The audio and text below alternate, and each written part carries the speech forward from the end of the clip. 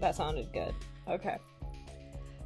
Hi, and welcome to Queers on Film, a podcast where a different guest each week picks their favorite queer film. Oh, wait, not their favorite. I'm sorry. Just a queer film of choice. This is just a particular one I imagine is a favorite. To watch and discuss. The film, for the sake of this podcast, doesn't have to be explicitly queer as long as it fulfills one or more of the following criteria. It needs to have one or more queer characters, can be viewed through a queer lens, or is particularly relevant to the guest's queer journey or experience. I am Felix Kingsley, and I use they, them pronouns, and I am joined this week by my co-host Oscar and our guest Marn. Hi, Marn. Hello. I'm Marn. I use she, her pronouns. I am a co-host of the Argonauts podcast, a deep dive ARG podcast where we talk about alternate reality games. Ooh. I'm Oscar. My pronouns are he, him. And you're the co-host of this podcast. Yes. Yeah. So, Marn, why did you choose this movie? Because I really like horror movies, and I have seen this one a lot. Because it makes me feel gay inside. Yeah. I felt, like, vibratingly gay while watching this. Like, there wasn't any... Well, oh my god, there was no other way to describe it. So we recorded a commentary for the Patreon, which, hey, check out our Patreon. It'll be on there. Patreon.com/queersonfilm. But we recorded a commentary on it, and I was just, like, consistently overwhelmed by both how attracted I was to Amanda Seyfried and Megan Fox, but also I have, like, a lifelong, inextricable crush on Adam Brody, who I have a problem. Did not know was in this movie. Like, I had never seen a picture of him from this movie before. I've never seen anyone mentioning him being in this movie, and I had never seen the movie before. So when it started, and I was like, oh, Adam Brody's in this. Is this, like, a smaller role? I'm like, oh, no, he's the main villain. I was like, oh, no, I'm in trouble. Like, these are, like, three of my biggest crushes. That's overwhelming for me. So I was just, like, my whole skin was just, like... I was just vibrating all of last night while watching it. But yeah, so for anyone who hasn't seen Jennifer's Body before, the really basic plot is there's these two girls. One goes by Needy, and she's dating young Neil from Scott Pilgrim. And she's kind of, I mean, she's Amanda Seyfried, so she's gorgeous, but her hair's frizzy and she has glasses. And her best friend is Megan Fox, who is Jennifer. And they go to a concert for some indie band together, and Adam Brody is like the fucking Antichrist, and he's the singer of it, and he's real creepy, and he's like, oh, that one, the hot one, she's a virgin, she's one of those types who just pretends. And they basically, well, the bar sets on fire somewhat magically. Needy and Jennifer and the band all get out, but everyone else dies. Jennifer goes off with the band to Needy's, what's the word I'm looking for? She's unhappy about it. And then Jennifer comes back to Needy's house, but now she's all a fucking creepy demon and, like, throws up a bunch of black goo. And then, you know, just starts murdering boys. That's what you do when that happens. You just get magical powers and start killing guys.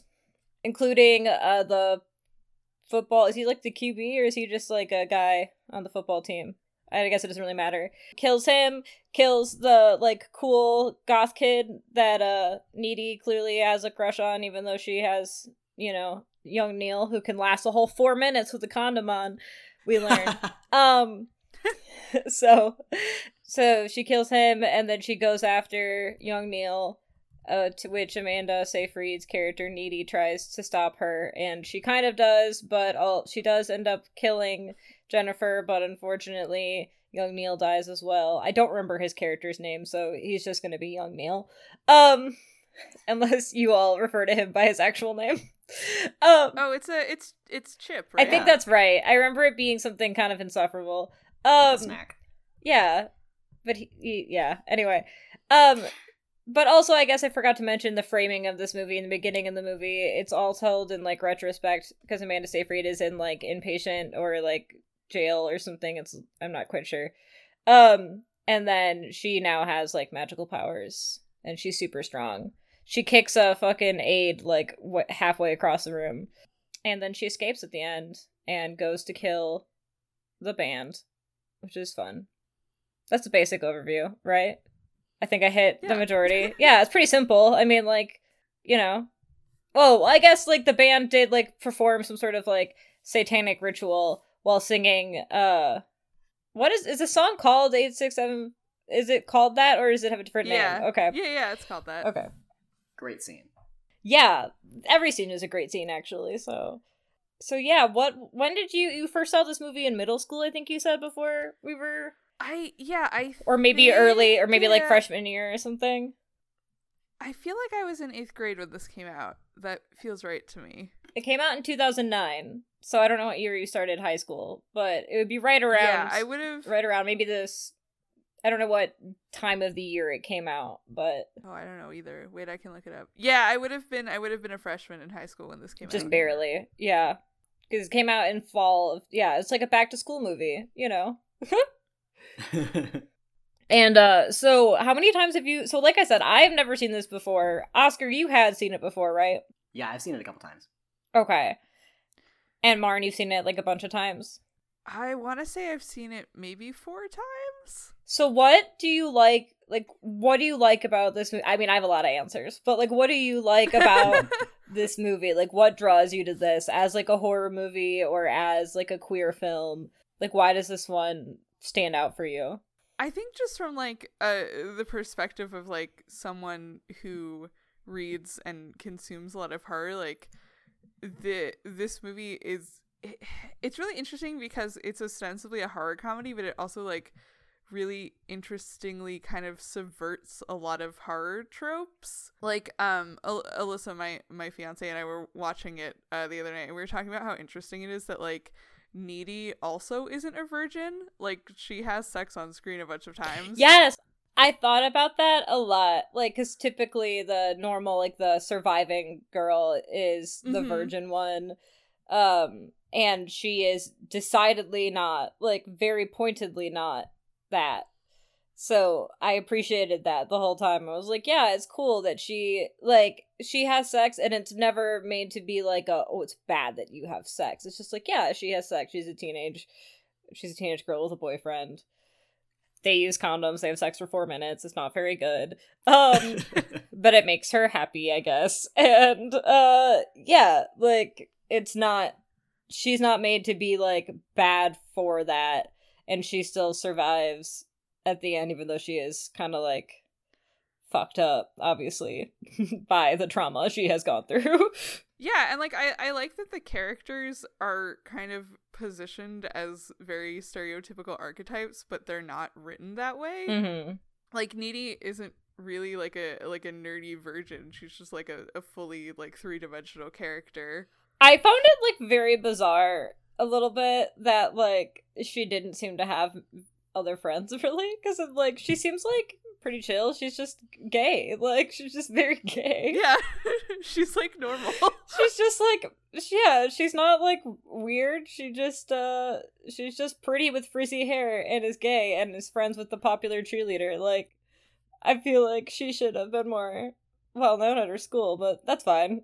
She's just wants to hang out with her best friend in a totally straight way, and her boyfriend in a way that well, no, I do believe she seems attracted to him, you know, like, she's just a bi queen, it's fine. I was oh my god, okay, so the entire dynamic between her and Jennifer was, like, just killed me, in that it reminded me so strongly of many of my, you know, very charged friendships growing up, where it was like, yeah, no, this isn't gay, not at all, absolutely not, I'm just extremely obsessed with you and want to hang out with you all the time and play they said, like, playing husband and wife or whatever, and I'm like, yeah, I've never done anything like that before with any of my friends who I was very straight with.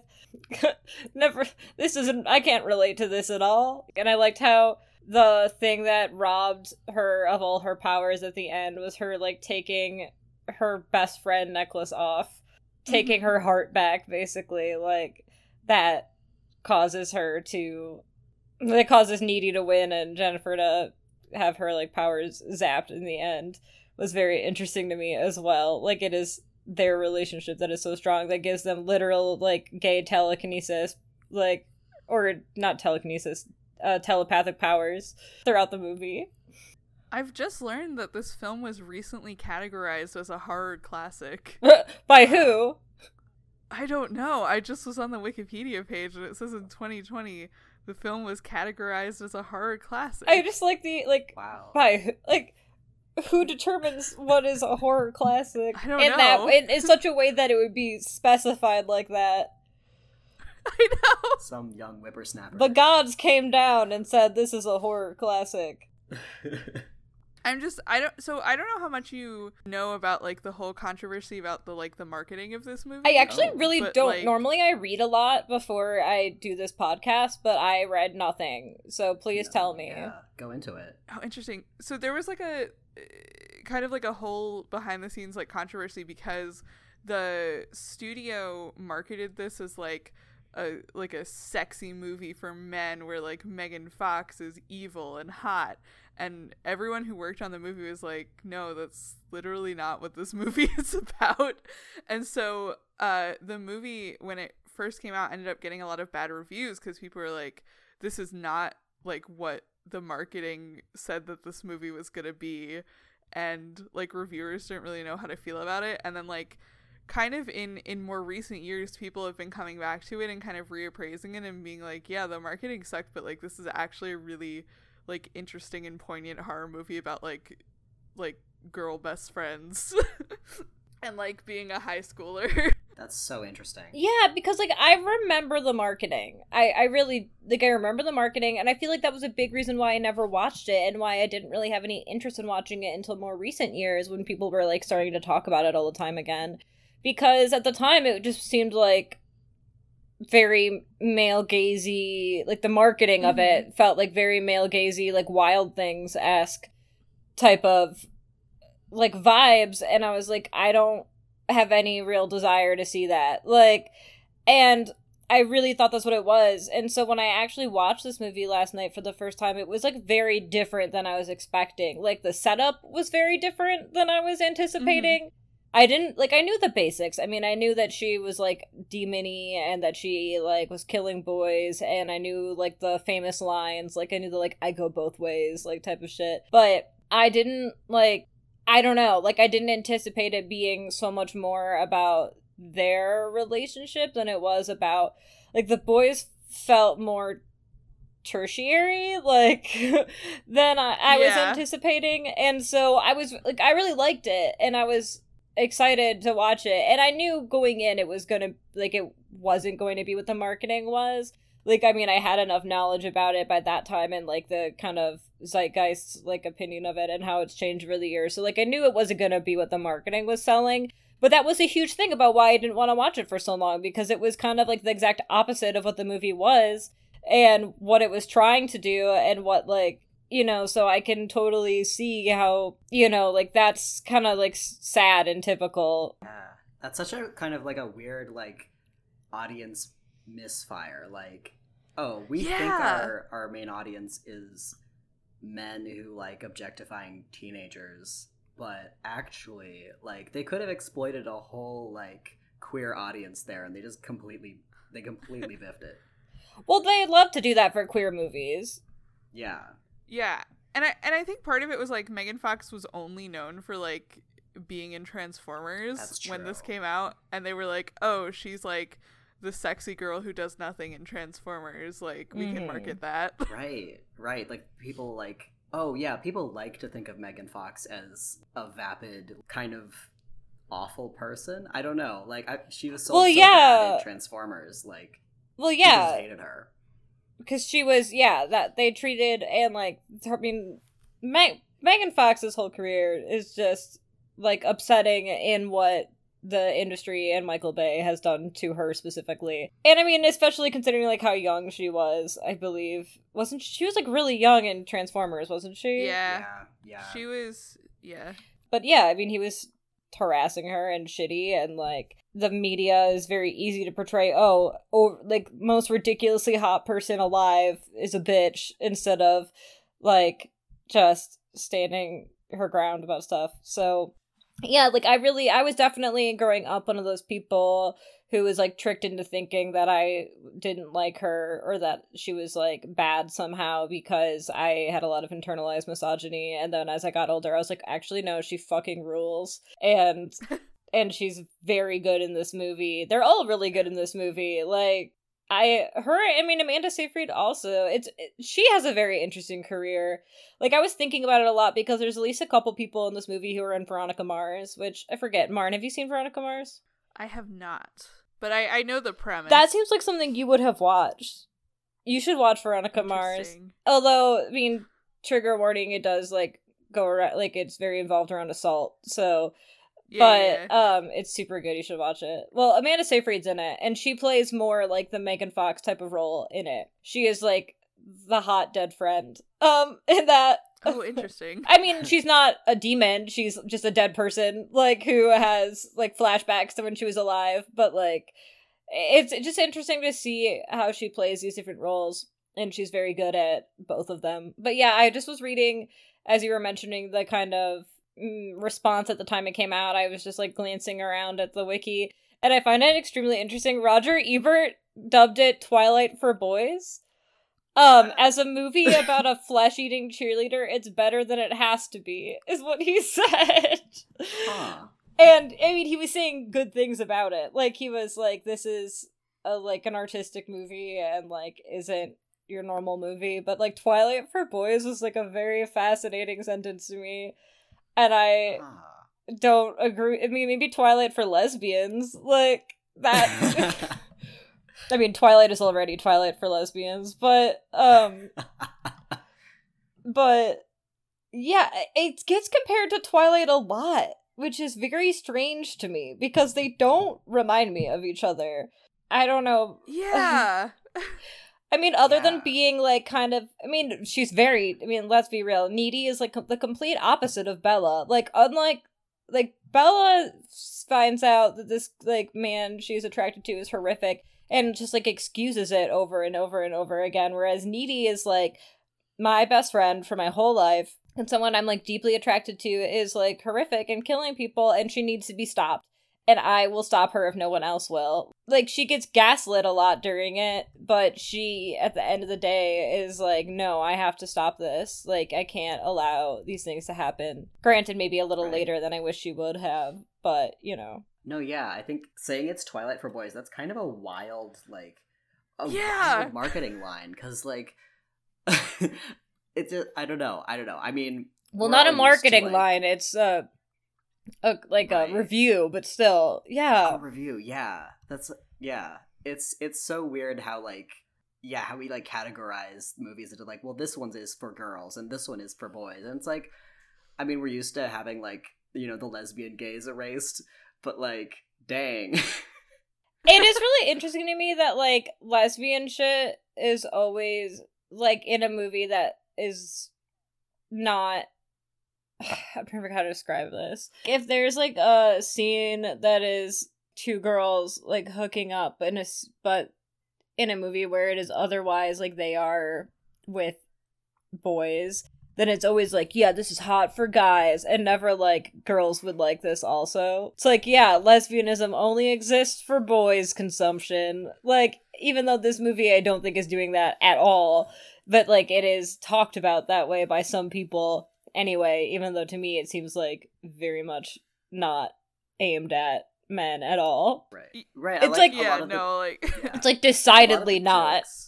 Like, a lot of the jokes were like at the men's expense, like the thing where he lasts 4 minutes and like his like he's not like Chip is not like a character who's like, yeah, this is the coolest guy ever and this is all what all guys think they are. Like, I think a lot of those jokes were just like in jokes to a female audience who are like, haha, yeah, this is a high school guy, what a doofus. Yeah, Chip was an interesting character in that way because he was just some fucking dude you dated in high school.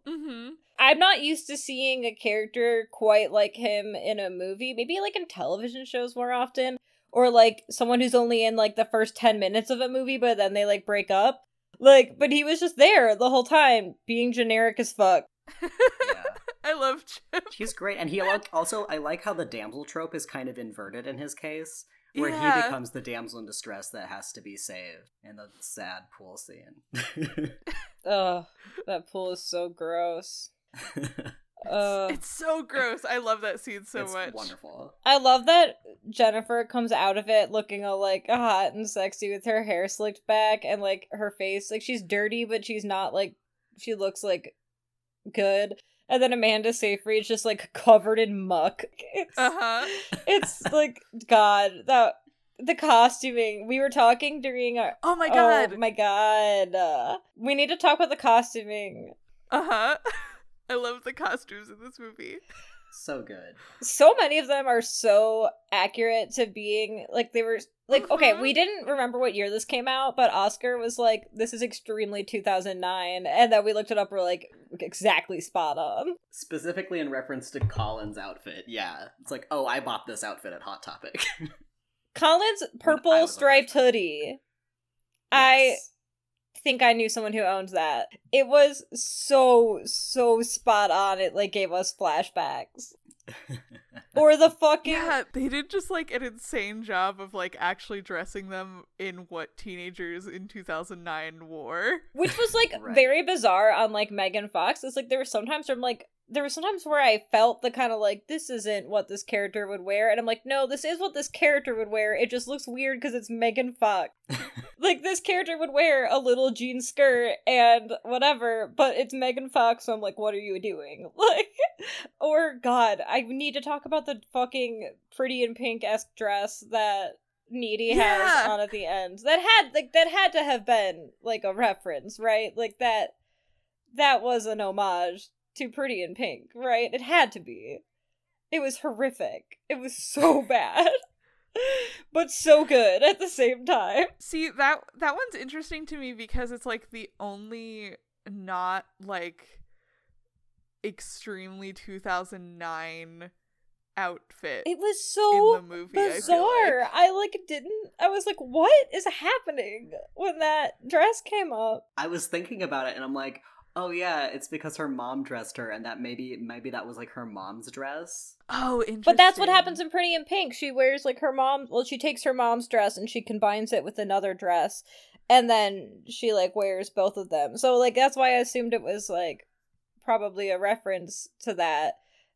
But God, it was distinct, that is for sure. Well, I think also it was fun because it made it look like when she was like running through the woods, it had like a very, very like romance novel cover. It looked exactly like a trillion like Harlequin romance novels I've seen. Yeah, that wouldn't have worked with a dress that was actually popular in 2009 because like the silhouettes were a lot more trimmed down and a lot more like little black dress type of deals. Yeah. Rather like you need something with like a lot of like stupid frills and dumb ruffles on it to run through the woods like that. Yeah. Megan Fox's dress was also very interesting, like her being in the white, primarily the white and black, and it not being like an overly like sexy dress. Like it wasn't maybe what we might expect her to be for like a femme fatale. It was much more like a gothic looking. I like that Megan Fox has the white dress and it gets all like fucked up in the pool because that reminded me a lot of Carrie. Yeah. Which is like if I had to pick a movie to compare this to, it would probably be Carrie and not Twilight.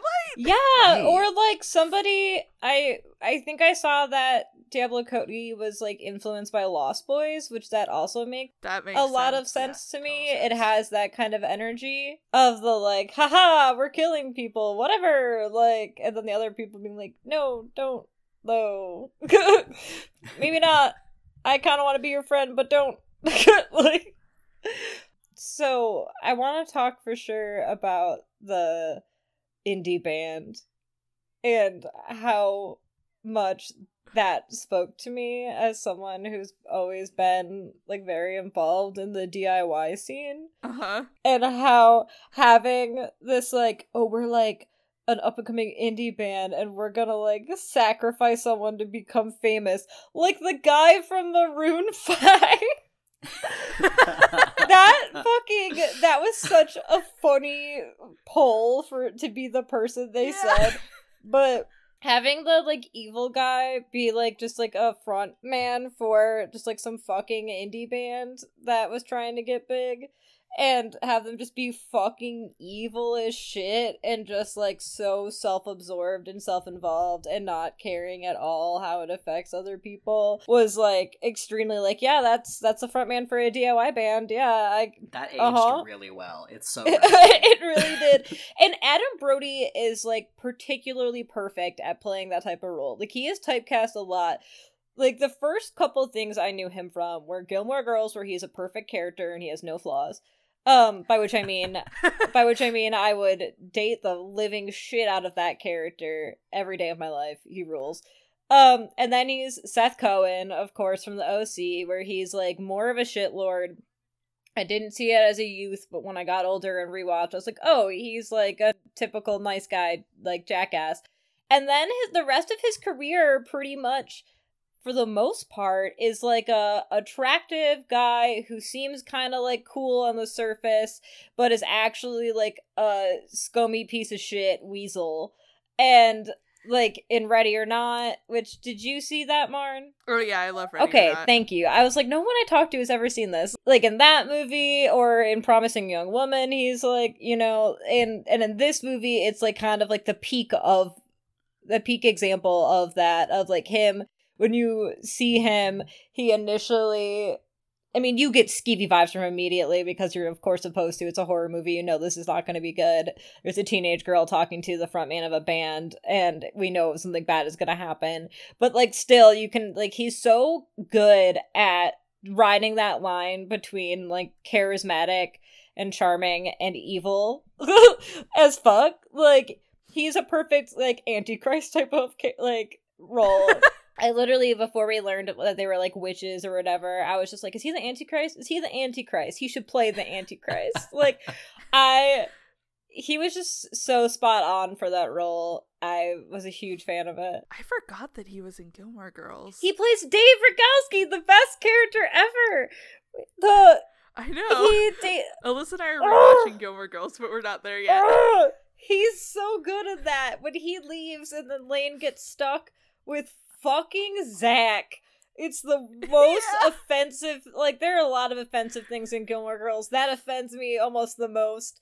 Lane is done so dirty, so very dirty in that show. Anyway, we won't even talk about that. That's Patreon content right there. Just me going on a 20-minute rant about Lane's unfortunate fate in Gilmore Girls. I mean, you're right, and you should say it. But yeah, he was just like, it was so interesting because I never knew there was another villain in this movie before I watched it. I thought Megan Fox was like the villain. I didn't realize there was like another layer to that. So that was and it's kind of interesting too that there are like those kind of two layers of like villainy in this movie, depending how you look at it. Yeah, I love the credit sequence at the end where it shows the band getting horribly murdered. Yes. Oh, so good. It's so funny. Aaron and Oscar were commenting on that last night. Yeah. Didn't one of you say it was like one of your favorite? I think maybe it was Aaron who was like, this is one of the best end credit scenes.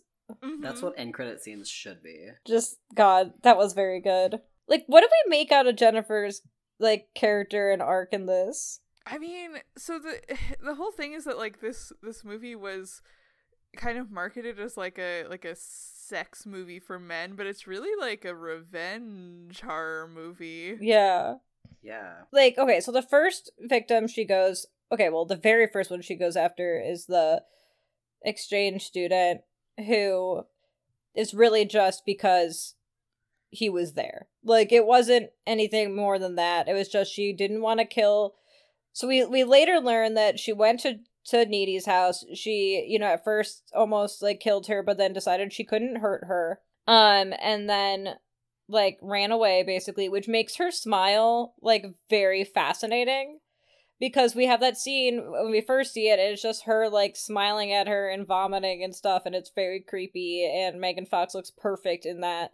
By which I mean, like, she just looks so perfectly like creepy and hot at the same time. And like just scary, and her just fucking eating the chicken on the ground is Yeah. I love that she had to throw the rotisserie chicken on the ground in order to eat it. That was very intentional. So good. Throw it Like, on the she ground. just throws all the shit from the fridge on the ground and then just, like, eats that and then just, like, throws up because that's not what she needs to eat, you know? And then she just has that smile, and it's, like, such a fucking creepy smile. And then later on, kind of, like, learning that she was, like, thinking at the time, like, I can't hurt you, or I'm not gonna hurt you. And then she has this creepy-ass smile, like, not right now. Like, and then goes off and then, like, kills the foreign exchange student who's just because he was there and... You know, she knew that no one would, like, she wouldn't get caught, basically. And then the next thing she does is she kills the football player who's, like, crying over the death of... Was he crying about Chris Pratt? Yeah, he was. No. I thought He died? Wait, No. I thought Chris Pratt was still alive. Chris Pratt was the cop dude. He was crying about the first dude in the bar that Jennifer talks to. Oh, okay. I don't think I think we were, like, talking too much and I didn't fully gather that. Okay. Yeah. Because Chris Pratt's character lives, I think, because later Jennifer's like, calling the police isn't gonna do anything, like, I'm fucking the deputy. Oh, I did not gather that. Okay. I just assumed that they all died except for the bands and her. I guess I knew that some people got out because obviously the one kid got out and then she killed him. So, anyway. So then she kills that guy. And that's just, it seems like she was just, like, annoyed at him for crying when she, like, thinks it's all very funny or whatever. But then the next person she kills is one who initially she's not going to. Like Colin asks her out. She's like, no. But then Needy says that she thinks he's cool. And then she's like, oh, well, then in that case. And then she, like, kills him. And then the next person she kills is Needy's boyfriend. Which is just, like, that very kind of, like, I don't know. That, like, speaks to me a lot about being, like, a closeted teenager with these, like, very charged, like I said before, relationships with your, like, close friend. And, like, the jealousy and, like, feelings you have about the people in their lives sometimes that you can't really explain because you don't really acknowledge your feelings about them. Yeah. Like, her going after those people in particular, like, the people who are close to Needy, like, or who are taking attention away from her, or who, like, maybe would get in the way of her relationship with Needy, is just, like, a very interesting choice to me. Like, it's not like she's not really killing randomly mostly, or even that much, really. Like, it isn't implied that she, like, kills very often. Like, it seems to just be those, like, 4 people, right? Right. Yeah. And maybe it's like a lunar cycle thing too, because, like, they were, like, worshipping the moon or something when they initially sacrificed her. Oh, yeah. I hadn't really thought about that. That's my theory. I thought it was just that, like, she gets hungry after a while and has to eat again, but because she kills the one guy, like, the very next day or whatever. She kills, like, 2 guys in a row. But I just found, like, those choices of, like, it just being those is not like she's just... I guess when I saw the marketing, I thought it was gonna be, like, she was, like... The marketing made me think she was, like, having sex with people and killing them all the time. Yeah. Really, the only person she comes on to is Needy. Besides the football player who she kills. She comes on to, like, all of them, really. Well, not the foreign exchange student, but she comes on to the rest of them. Like, she tears open the shirt of the one guy and then, like, eats him. She makes it seem like she's gonna have sex with Colin. Colin asking her out was very strange. Oh, yeah. Was, like, I assume it's supposed to be implied that people are, like, mysteriously attracted to her because of her powers. Right, because otherwise Chip wouldn't have done anything. Because Chip, at the end, he's just like, okay, I guess I'll go with you. He's kind of... Well, and, like, Colin seemed kind of confused by it, too. And, like, everyone was like, that's really random. Like, that seems really weird. Even the people, like, other people are like, that's strange. Poor dude. He was a cool character. I want Needy to date him. But yeah, I just really liked that kind of choice and how it made it very much so about her relationship with Needy as opposed to about the boys as much. Yeah. Yeah, where she seduces boys to eat them, but if she comes on to Needy, like, she's just, like, she's not trying to eat her. She's just trying to, like, you know, have sex with her. Yeah. Well, I think she's also very much trying to like control her in like yeah, that's true. Which is kind of like, I kind of wanted to ask, like, what did you guys think about I don't know, the framing of bisexuality in this movie? It's kind of weird because definitely when she kisses Needy, she's like trying to manipulate her. Yeah. Yeah, but I also do think she likes Needy and likes her attention and has always liked Needy and always liked her attention and has never allowed herself to, like, fully acknowledge and express that. I guess in my head, okay, this is my headcanon. In my headcanon, Jennifer is gay and Needy is bi. Okay. I could see that. Yeah. Yeah. Like, I fully believe Needy is bisexual, because she does seem to legitimately like Chip, and she seems to, like, have a crush on Colin, and they seem, like, they don't seem forced to me. They don't feel, like, compulsory, whereas Jennifer's interactions seem kind of compulsory to me. People always express interest in her. This is what's expected from her. She's supposed to be this cheerleader. She's supposed to be like this hot whatever girl. People ask her out all the time. Guys are always showing her attention. She uses that because she is kind of she's pretty self-involved. She needs a lot of attention. She needs a lot of affection, but the only one she really seems to actually care about it from, the only one she actually takes like seriously, seems to be from Needy. Like, her focus is always really on Needy. Like, that's what I kind of mean when I say she goes after guys who Needy is interested in, like, after, you know, like, the two guys, like, because she wants all of her attention. And, like, I don't think she necessarily, I mean, I know she, like, plays with Needy in the sexual way, but I think it's kind of like Allison from Pretty Little Liars, like, with Emily, where, like, I don't know if either of you have seen Pretty Little Liars, but I have. Okay. But, like, it's kind of like that, where she acts like she's doing it for pretend, and she's, like, a bully, and she, like, bullies her, but in reality, she, like, actually does love Emily, and just, like, cannot acknowledge that for a long time, because it's not, like, what's expected of her, and she can't, like, let go of all these other things, because then Yeah, that makes a lot of sense. That's how I read it, at least. I think that's a totally valid reading. And it's interesting how, like, regardless of how the sexualities in the movie are like being portrayed by the writers and directors, it's interesting how, like, we can have a read that maybe deviates that from that, but it's like, oh, this actually resonates quite a lot, because I think my take from the movie is that it does play into the sort of, like, bisexual panic phase that we were kind of seeing at the time the movie was released, how a bunch of celebrities were coming out. I can't really name who, but I remember that being a thing where everyone was just like, ooh, bisexuals, what are they? Like, what, like, right, and how it was framed as being kind of, like, an attention-seeking thing, and it's like, you can't trust them, they're toxic, and kind of how this does feed into that, but also how there are, like, maybe accidentally kind of, like, realistic representations of high school relationships. I don't know.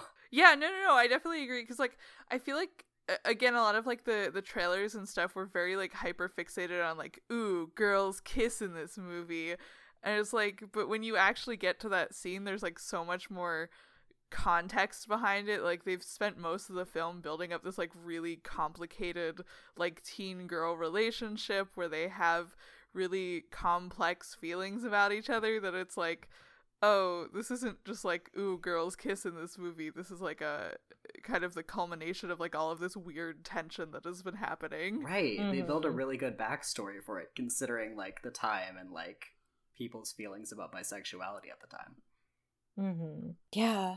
That's, like, kind of an interesting thought, because I feel like the marketing and the actual movie, it's like they're just so different that it's hard to even, like, kind of, like, parse it out sometimes, like, because it's interesting having seen this movie for the first time in 2021, I will say that, like, and because it has completely, I think if I had seen it for the first time when I was younger, it would have had a very different thoughts on it than seeing it for the first time now, and, like, kind of knowing it as, like, a iconic gay movie going into it, as opposed to going into it as, like, a ooh, hot sexy movie. Very, although I still went into it as like hot sexy movie, but from a gay way. Where, and like hot sexy movie for like my expectations. It's kind of funny because when I watch a movie that I'm like, oh, this is like a movie that gay people find hot, my expectations for it are very different because I don't expect it to be so male gazy. Like I know it can be gross. They could be covered in mud and like have that be hot. Like I don't know how to say this. Like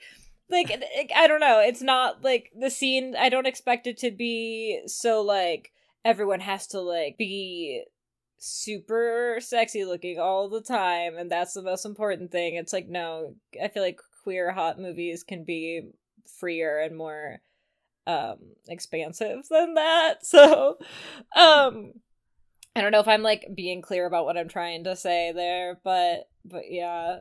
One thing that we haven't really talked about, but I do want to talk about, is this kind of idea that so Megan Fox's character to like look hot and youthful and like, you know, she has to like consume others to do so, or else she becomes, I mean, she's still really hot and attractive, but like she's like, oh my god, I'm like the other girls. Like during that point, like she is forced to consume others to like maintain that look and that like kind of part of her like personhood, which I thought was like very like a kind of interesting part of it. I know they kind of go over like when she's as I said, comparing it to Twilight in that way, when Needy searches on her favorite search engine to find out the word succubus or whatever, to find out what she is. And we never really get like exactly a clear answer about like, she's just like a demon. But I find that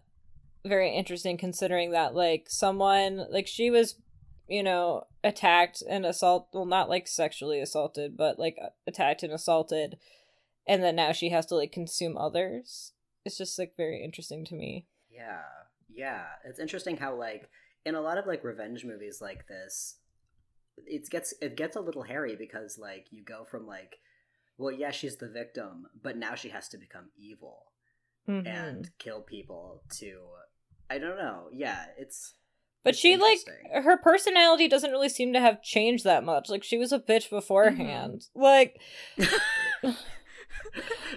well, I mean, like, she wasn't that bad before. Yeah, well, she wasn't like eating people, and she probably wasn't laughing when people died beforehand, but maybe she was. I don't know. Like, no, it seems like she didn't change because, and I think, and I think after Needy was bitten by her, it's also shown that she changes. I mean, she does. Like, a nurse's aide across the room. Like, she I don't think she would be able to do that. Angry. Otherwise. Yeah, very angry and aggressive. Which reminds me, I mean, that's kind of like what I feel like happens sometimes when you've been through trauma. I mean, you know, like you become, you know, like they show Needy the first time she's gone through this trauma, reacting to it more by like kind of disassociating or withdrawing. And then this other time she becomes like aggressive and takes a lot of like control over her situation and very like self-assured, which is very different, you know. What I find interesting with Jennifer's character is that she's just like very amused by her powers now. Like she's like, yeah, I'm like a fucking god. Like I can't die. It's awesome. And she doesn't seem to have any concern about going after the people who like attacked her or did that to her, which I find very interesting. But then like Needy does. Like Needy is the one who's pissed about the man, pissed about everything, pissed about it. And Jennifer seems to completely like ignore that and like shut that out and like focus solely on like her small little world that she has like power over, which is very interesting to me. Yeah, in a way this like really interestingly subverts like revenge horror movie tropes because like Jennifer just really isn't interested at all in like getting revenge on the people who actually hurt her, but then like Needy is the one who kind of takes up that sort of goal from Jennifer after she dies. She's like, okay, I'm gonna do it, like I'm gonna set it right. Yeah, she seems much more interested in asserting her power than Jennifer does. I mean, she just like takes it to like continue asserting her power over the people around her rather than really do anything else. Yeah. It's Yeah. We're all just thinking about it. We're all just like, yeah. That's a real good one. No, yeah, it's like interesting because like I think that it comes into like the Mean Girls trope too, because you see that in Heathers and like, you know, Mean Girls and every other high school show there is about like, you know, you have your like alpha high school girl who does everything she possibly can because she only cares about her appearance and she only cares about her power and stuff like that. But it's like, it's interesting because it's, yeah. I did think about Mean Girls a lot while watching this, and not just because Amanda Seyfried was in it. Like Megan, God, and partially it was the outfits. Like, Megan Fox's early on outfits reminded me a lot of Regina George, or like her walking through the hallway reminded me a lot of Regina George. Mm-hmm. Like their vibes were very similar, even though she's like, they were just, there's a lot of times where I was like, oh, this is extreme Mean Girl vibes. Although also, Marn, this is like maybe bad, but we kept bringing up Sucker Punch while watching this. I have not seen Sucker Punch all the way through. I have vague memories of like watching bits and pieces of it. But okay, so here's the thing. Sucker Punch is bad, but I'm very gay, and I like to watch it. Like, I don't know what else to say. It's like, I can't say it's a good movie. I can't recommend it. It's a Zack Snyder film. It's like not good, but I love the movie anyway, and I don't care what anyone has to say about me for that. I can't help myself. I like it. I like watching hot girls in hot outfits kick ass. I can't help it. All the other problematic shit in it aside. But no, it just like, there were parts of this movie that reminded me of that too. Just like when they were fighting and stuff.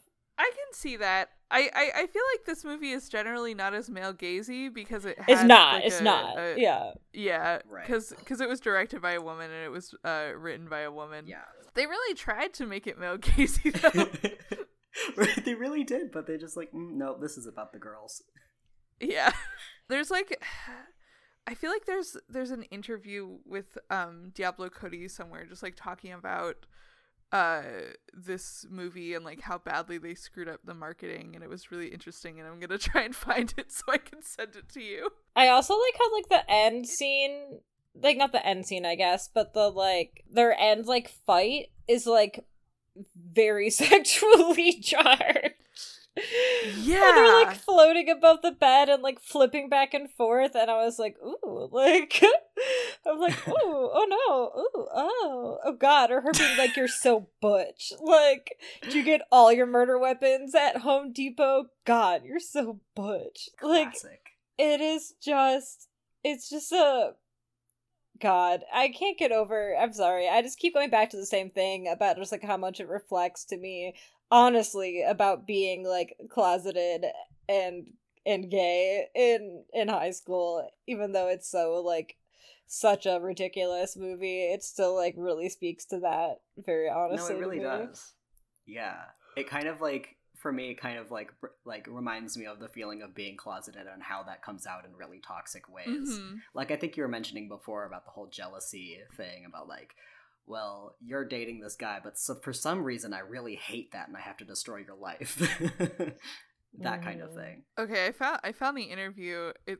This is the second one I linked, I think is the one I was talking about, where it talks about how like this movie was like really extensively focus grouped with like male audiences, and like they were like, oh, make it sexier, and Diablo Cody was like, you don't understand what this movie is about. Right. Yeah, I'm looking at the one part. There was a review from Real Views, and it says, if you're in search for a way to ogle Megan Fox's body, there are a lot better ways to do it than subjecting yourself to this, which is just like one of the most horrific sentences I've read. Yeah, like priorities. Oh my goodness. My god. Oh my god. Extremely horrific. Yikes. Very horrific. Extreme horrific. In fact, if anything, you probably like, yeah. What is cinema for but ogling Megan Fox? Come on. Like, how do you miss the point of a movie that badly? I don't know. You're fucking the Low Shoulder. You're that band, and you're like, yeah. Is the audience proxy Low Shoulder the band? Right? God, Right. dear Lord. Yeah. No, it's I don't know. It was a very sexy movie, but not in a way that I think a lot of straight guys would be really into, because the straight sex in it is very much played for comedy. It is. It's like It really is. That's like what's so fucking funny about it is it's like every time she's with her like actual boyfriend, it is just as like awkward and embarrassing and not sexy as being in high school. And like when she's having sex with him and she's just like seeing, God, that part was so good. When she's like having sex with him and then like telepathically like seeing Colin get murdered, and so she's like screaming, and then he like smiles because he thinks that she's like making her feel really good, and he's like, yeah, like I'm the man. And then after that he like realizes that she seems actually upset, and he stops and he's like, are you okay? Am I hurting you? Am I too big? And it's so funny. It's so poking fun at men, and I can see why. And it's it's so funny to me that like men then got so mad about this movie not meeting their expectations, because like cis men were all like, oh my god, this movie, it's not even super hot and sexy, even though it is. And I'm very offended. This movie is not for me, it's not sucking my dick like it should be. Instead, it's making fun of my dick for not having enough pubic inches. Like, as they refer to, God, that was also Pubic very inches. funny. Pubic. How did she phrase that? Like, is he packing serious pubic inches? Is that what she said? This is the least sexy way I've ever heard anyone refer to a penis. Yeah. Well, it's because, like I said, everything she does, she talks so cringe, but she's like, yeah, I'm hot. I can talk cringe. What the fuck? You want to deal with it? I'm gonna talk, like... I had, like, forgotten about that scene. Like, I remembered that that Needy had sex in the movie, because that's always been very interesting to me. But I had forgotten that she like has that weird like psychic connection with Jennifer and like knows that something is going on. Mm-hmm. Because they never explain that. No, it's just they have magical powers from their best friendship. That just like happens and they never explain it. It's just the power of gay love. Like, it's just, that's like literally in my head, I don't even worry about it, because I'm just like, yeah, that's just what happens when you're gay. You can just if you're if your best friend murders someone, you just know. Yeah, you know, you know how it is. We've all been there, right? And one other thing that was interesting to me too was I felt like I thought there was gonna be like more of a, I should have gotten in that van with her, I should have like done that, and there wasn't any of that in that. Like, I kind of appreciated that she didn't feel like personal guilt for like what happened in that way.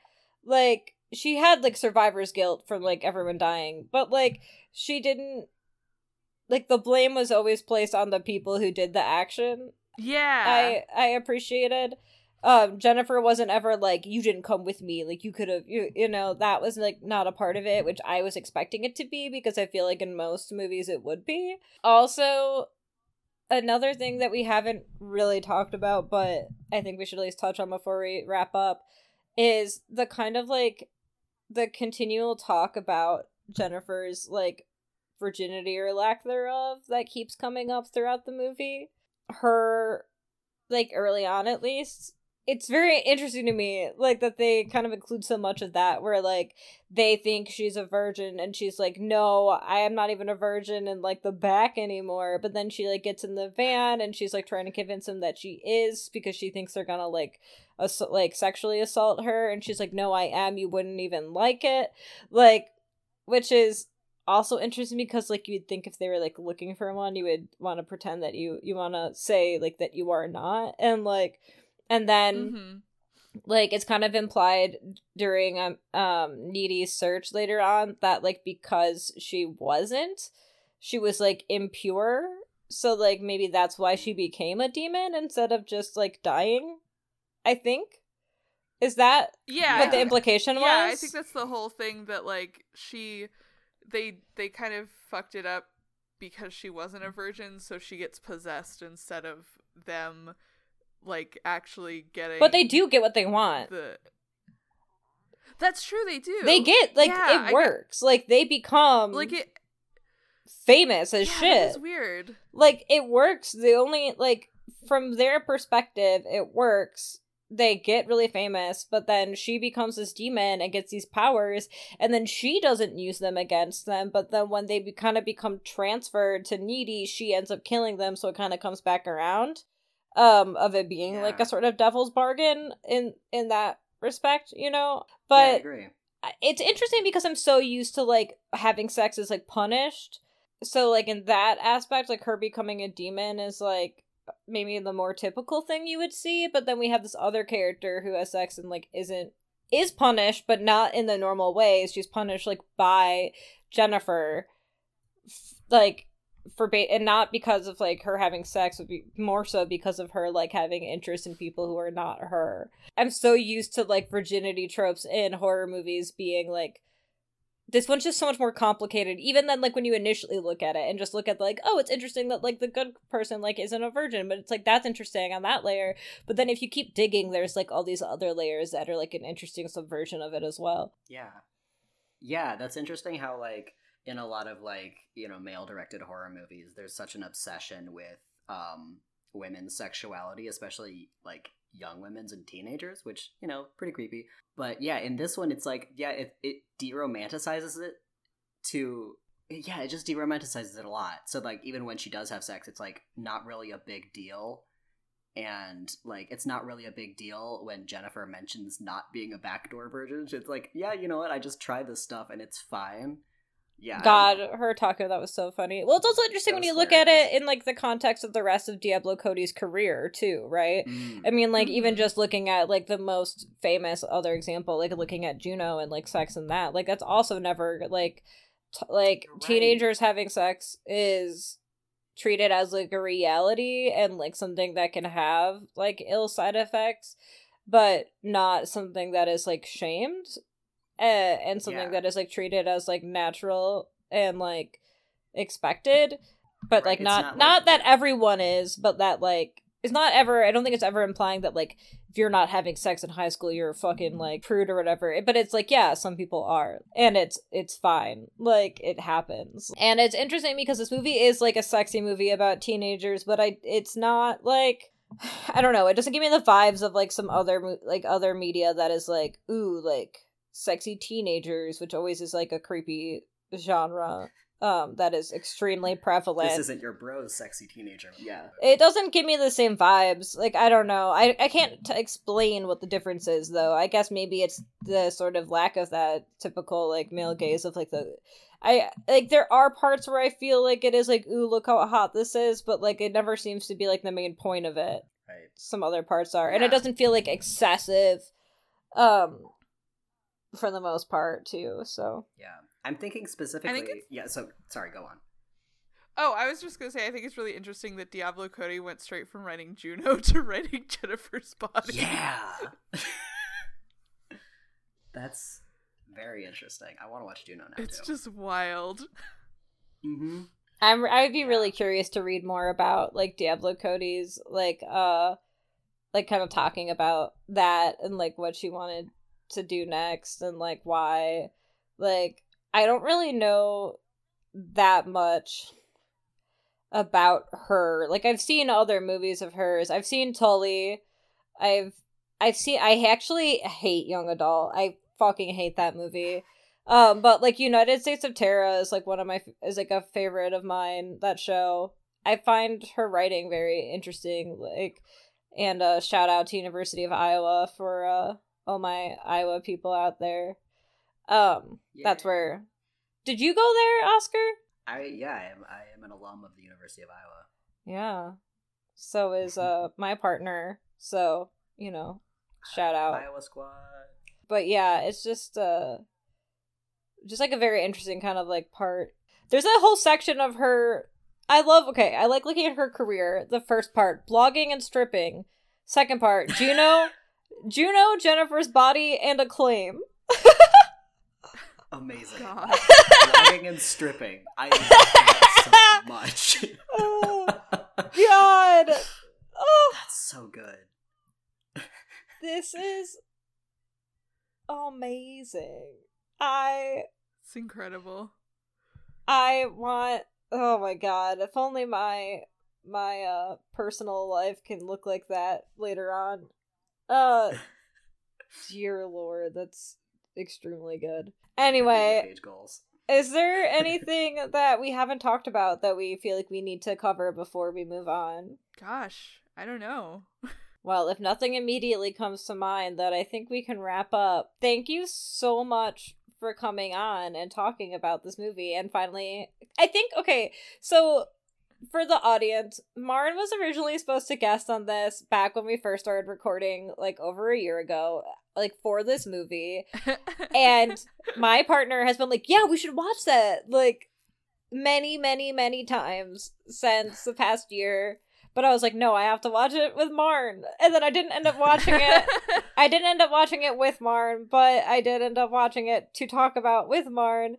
And I am so grateful that I did. I was so excited that you wanted to do this movie. And I'm really glad to have watched it. Do you want to tell people where they can find you online and plug anything you want to plug? Yeah, you can find me on Twitter at Corpse Survivors. You can find my other podcasts on the Orange Ghost Podcast Network. I do Argonauts. I also co-host a horror book club podcast that has a first season and is gonna get a second season eventually.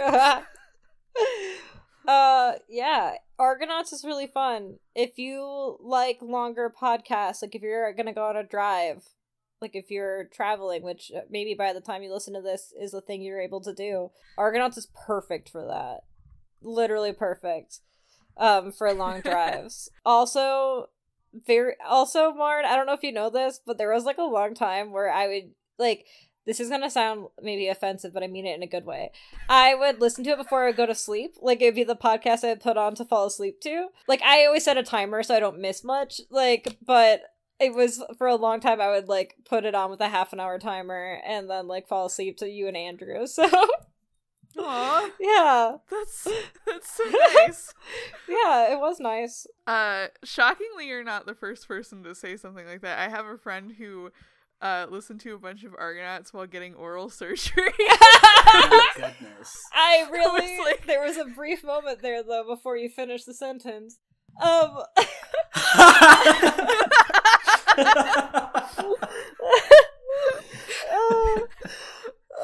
On that note, this has been Queers on Film. Thank you so much for listening. You can find me on Twitter at Epsilina. That's at EPSILINA. Oscar is off the grid. You can't find Oscar anywhere. You can try, but you'll never find me. When I first found you on Twitter, I like paranoidly messaged Chris like 4 times before I followed you to be like, this is Oscar, right? Like, you can find this podcast on Twitter at Queers on Film. You can follow us on Patreon, where you can hear Aaron, Oscar, and I's commentary. You can download that and press play at the same time to listen to our brilliant commentary, where you can hear about butt stuff and other things. At patreon.com/queersonfilm. If you want to guest on the show, please you can either hit us up on Twitter or you can email us at queersonfilmpod@gmail.com. We are accepting guests. You don't have to be a podcaster to be on it, as long as you are queer and you have a movie you want to talk about. And then our theme music is by Bombastic Dream Pussy. Well, technically it's just by Haley, but Haley is from Bombastic Dream Pussy, a fantastic band who you should definitely check out. You can follow them on Twitter at Bombastic Dream Pussy with all the vowels removed, or on Bandcamp at bombasticdreampussy.bandcamp.com. Thank you so much for joining, and yeah, thanks. Have a good day, everyone. Don't kill your friends because you're in a lesbian rage. Don't kill their boyfriends anyways. Don't do it. Let's still live by it. Okay. Bye. Bye. Bye.